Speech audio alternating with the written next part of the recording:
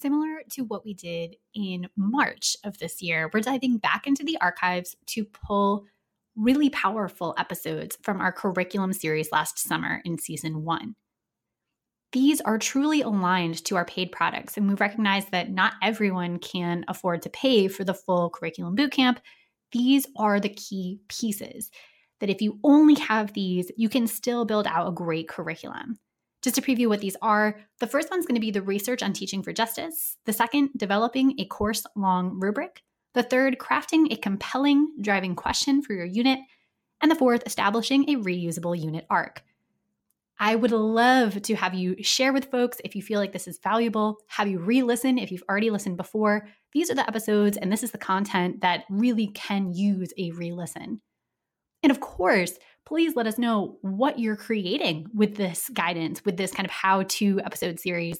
What's coming out of it? What are you doing with students? How is it going over? We would love to hear from you. In episode 2 of our mini-series on curriculum development, I'm going to be talking about rubric design. We'll cover a little bit of a review of why rubrics for mastery are really important. And then we're going to dive into the how, and I'm going to give you some examples of what mastery-based rubrics actually look like and the types of specific skills and standards for specific content areas that you might want to include in your mastery-based rubric. Here we go. Episode about grading bias and the research on how mastery-based grading is actually a more equitable practice than traditional grading practices. So you can feel free to go back and listen to that episode if you want a little bit more context. But here are just a few quick highlights. Mastery-based grading has resulted in a 34% gain in student achievement over traditional grading practices. There is an increase in student learning as well as a decrease in the stress level of the class climate. This includes better student and teacher relationships, and it has been shown to decrease achievement gaps or quote unquote achievement gaps. That's just a really quick summary. Again, feel free to listen to that previous episode if you want some more detail on that and other equitable practices. But today's episode is really going to take a dive into how do we actually create rubrics. So really quick overview first. I just want to say that rubrics for me, as I've seen them developed and refined and utilized in different spaces and schools that use mastery-based grading practices and project-based learning practices, it's really beneficial to get that repetition time over time, year to year, to be able to have a rubric that you use for every unit, for every project throughout your course. And what I would highly recommend is to work within your department or your grade team, depending on what grade you teach or what educational setting you're in, to be able to co-create a rubric that has the same priority standards so that students moving class to class or grade to grade, year to year, they see the same language and the same priority standards, and they get further and further opportunities to be able to practice and refine those skills because they've been deemed priority in concert with other teachers. And so there's this collective opportunity throughout the school to really focus and prepare students to demonstrate these core skills. And so I think there's a lot of collaborative effort that goes into creating the kind of school-wide culture of mastery-based grading and rubrics that really work year to year, grade to grade, class to class. But it is also completely doable if you are an individual teacher who doesn't have that kind of school-wide support yet to do it for your own class. With that context, knowing that we want to develop a rubric that we can use for every project throughout your course, again, that's a huge time saver as well as it offers the benefit of students practicing the same skills over and over and not having to familiarize themselves with a new rubric when you enter a new project or unit. So there's some benefits both for the students and for the teachers here. I want to talk to you about what that rubric can actually look like. So I think there are two great options here. One is a single point rubric where you have 3 columns on a piece of paper and you would just go down the middle column and write all of your outcomes. So whatever the skill or standard is, you're going to write it out as kind of a title. Usually it's like 1 or 2 words. For example, analysis might be your skill or your standard. And then underneath that, you're going to define what mastery it looks like. So, what is your expectation for a student in your course, given the grade level, given the subject area? What does it look like for you for that student to demonstrate mastery? And what you'll use the left and rightmost columns for in a single point rubric is to jot notes, or even better, to have the student and yourself jot notes as you are reviewing the student's project that they're submitting for a grade. So, this is your opportunity. If they're approaching standards, they're not quite meeting the standards in that middle column yet, you can use the leftmost column to just jot a quick note and say, here's where it's not meeting standards quite yet. You can highlight some things that are maybe missing from that middle definition. Or if they're above the standards, you can use that rightmost column to be able to say why they've actually exceeded the standards. They're above the standards. And you can highlight the things in, again, that central column, that definition of mastery, what they went above and beyond for in that project. And I say that students and teachers can both use this because I often, in the last few years of teaching high school, would have my students actually submit a rubric with their final project for a unit. And I would actually sit with them, look through the project that they created, and look at their rubric in terms of how they graded themselves, and either agree or disagree with each of their grades for each of the skills. And so we'd actually have a conversation about that. I got to see their reflective practice and their thoughtfulness in terms of how they graded themselves. More often than not, students were very accurate. Maybe not the first unit because they're so not used to that flexibility and that freedom to grade themselves. They're typically not asked to provide that kind of feedback. That's something that they see only the teacher is capable of doing. But after that first unit, we kind of normed a little bit our grading practices with one another. It was very accurate, and students were really thoughtful about this. So I think that's a really cool practice that you're able to use once you have rubrics that are understandable to students and familiar, project to project, unit to unit. And so that's one, the single point rubric where you're just typing out the skills or standards in that middle column, leaving the left and rightmost columns blank for comments written in. The other option is kind of a 3 or 4 column rubric. So on your leftmost column, you have your list of skills, and then your rightmost columns are either 3 or 4 categories for mastery levels. So you might use something like an approaching standard, a meet standard, and an above standard. Some people have more mastery categories than that, but I would just start with those. Those are pretty basic to have those 3. And then you're actually going to write out not just what meet standard looks like, which is what you did in the single point rubric, but you'll also define what does approaching standard look like and what does above standard look like. And what's really important to do here is to talk about the skills, not the specific projects. So again, we want to be able to use the same rubric. Minor revisions are definitely possible if that's easier for you, but I would recommend just the same rubric for each project, for each unit. And so you're not changing this rubric. This is something students are familiar with, which means we can't talk about specific project details. If I have students creating a project that is a documentary, I might be talking about, evidence as an interview that you did with a person, or research that you found online and you have to cite the sources and include a APA citation or something. If you have a completely different project where students are teaching a younger grade level content that they learned, that's not relevant when it comes to evidence. I might not have them cite their sources in a reference list. I might not have them interview anyone for that project, but I might still talk about evidence in terms of what is quality evidence. Did you get your evidence from a good place? Is your evidence displayed clearly? Did you have some sort of reference to where you got it? And so that high level skill description is really important for the continuation of the rubrics used from project to project. Again, you can adapt that core rubric with assessment specific details if you would like. And so then you'll just have your main rubric and then your adapted rubrics for each project.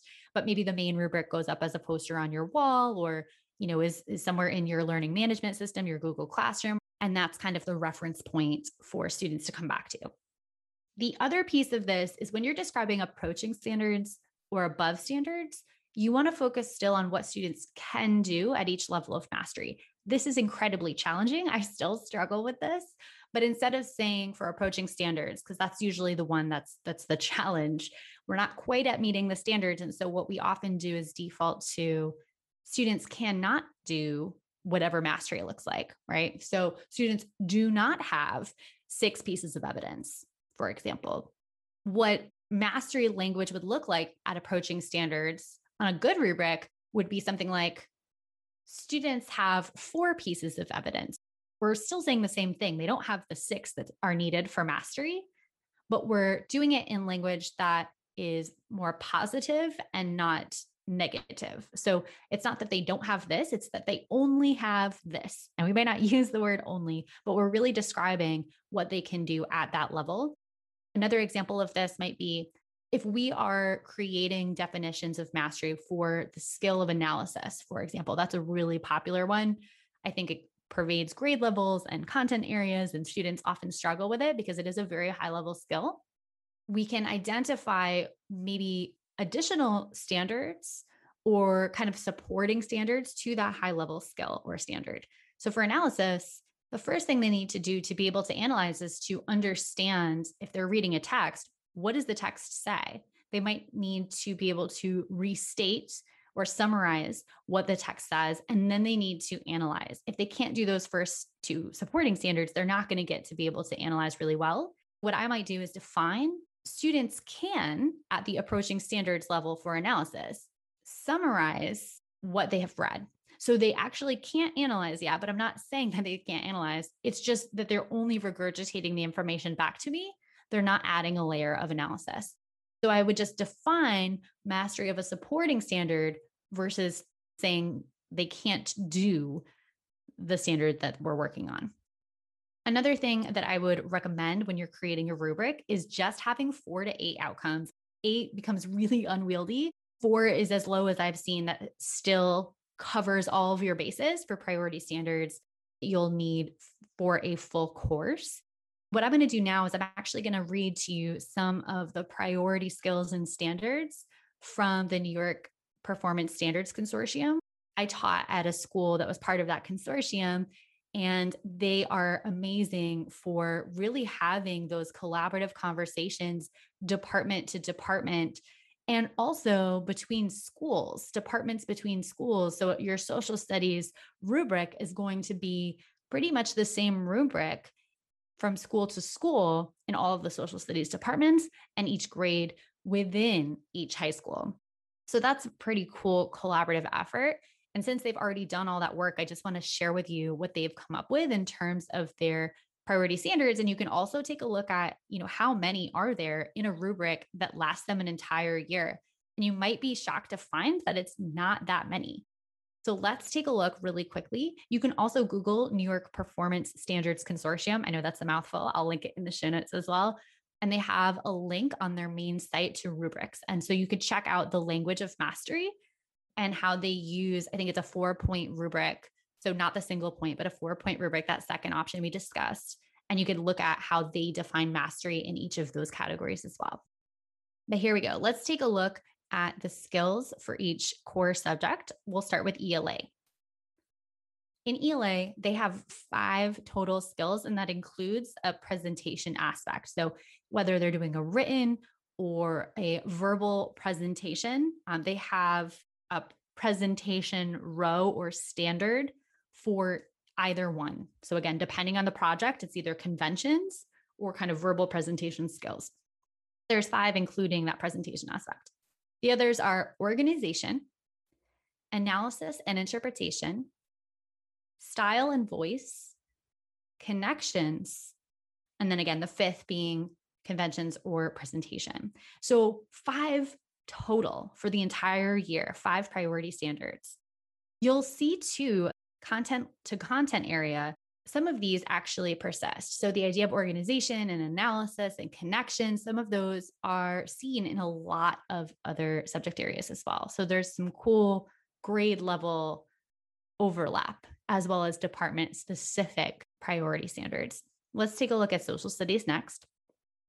They have 6 standards. This is the highest number of all the content areas that the consortium puts out. 6 plus a presentation format. So again, only 7 total standards. When we think about all the standards that we often try to cover, I really want to kind of hammer this point home. that there's only 7 that are priority for the entire year. And one of those is the presentation format. So same as ELA, they have the conventions if it's a written product, and then they have a presentation line of the rubric if it is a verbal presentation. Okay, so social studies has viewpoint, which they kind of further define as thesis and claim. Evidence and sources is the second one. Analysis and persuasion is the third. Effective organization.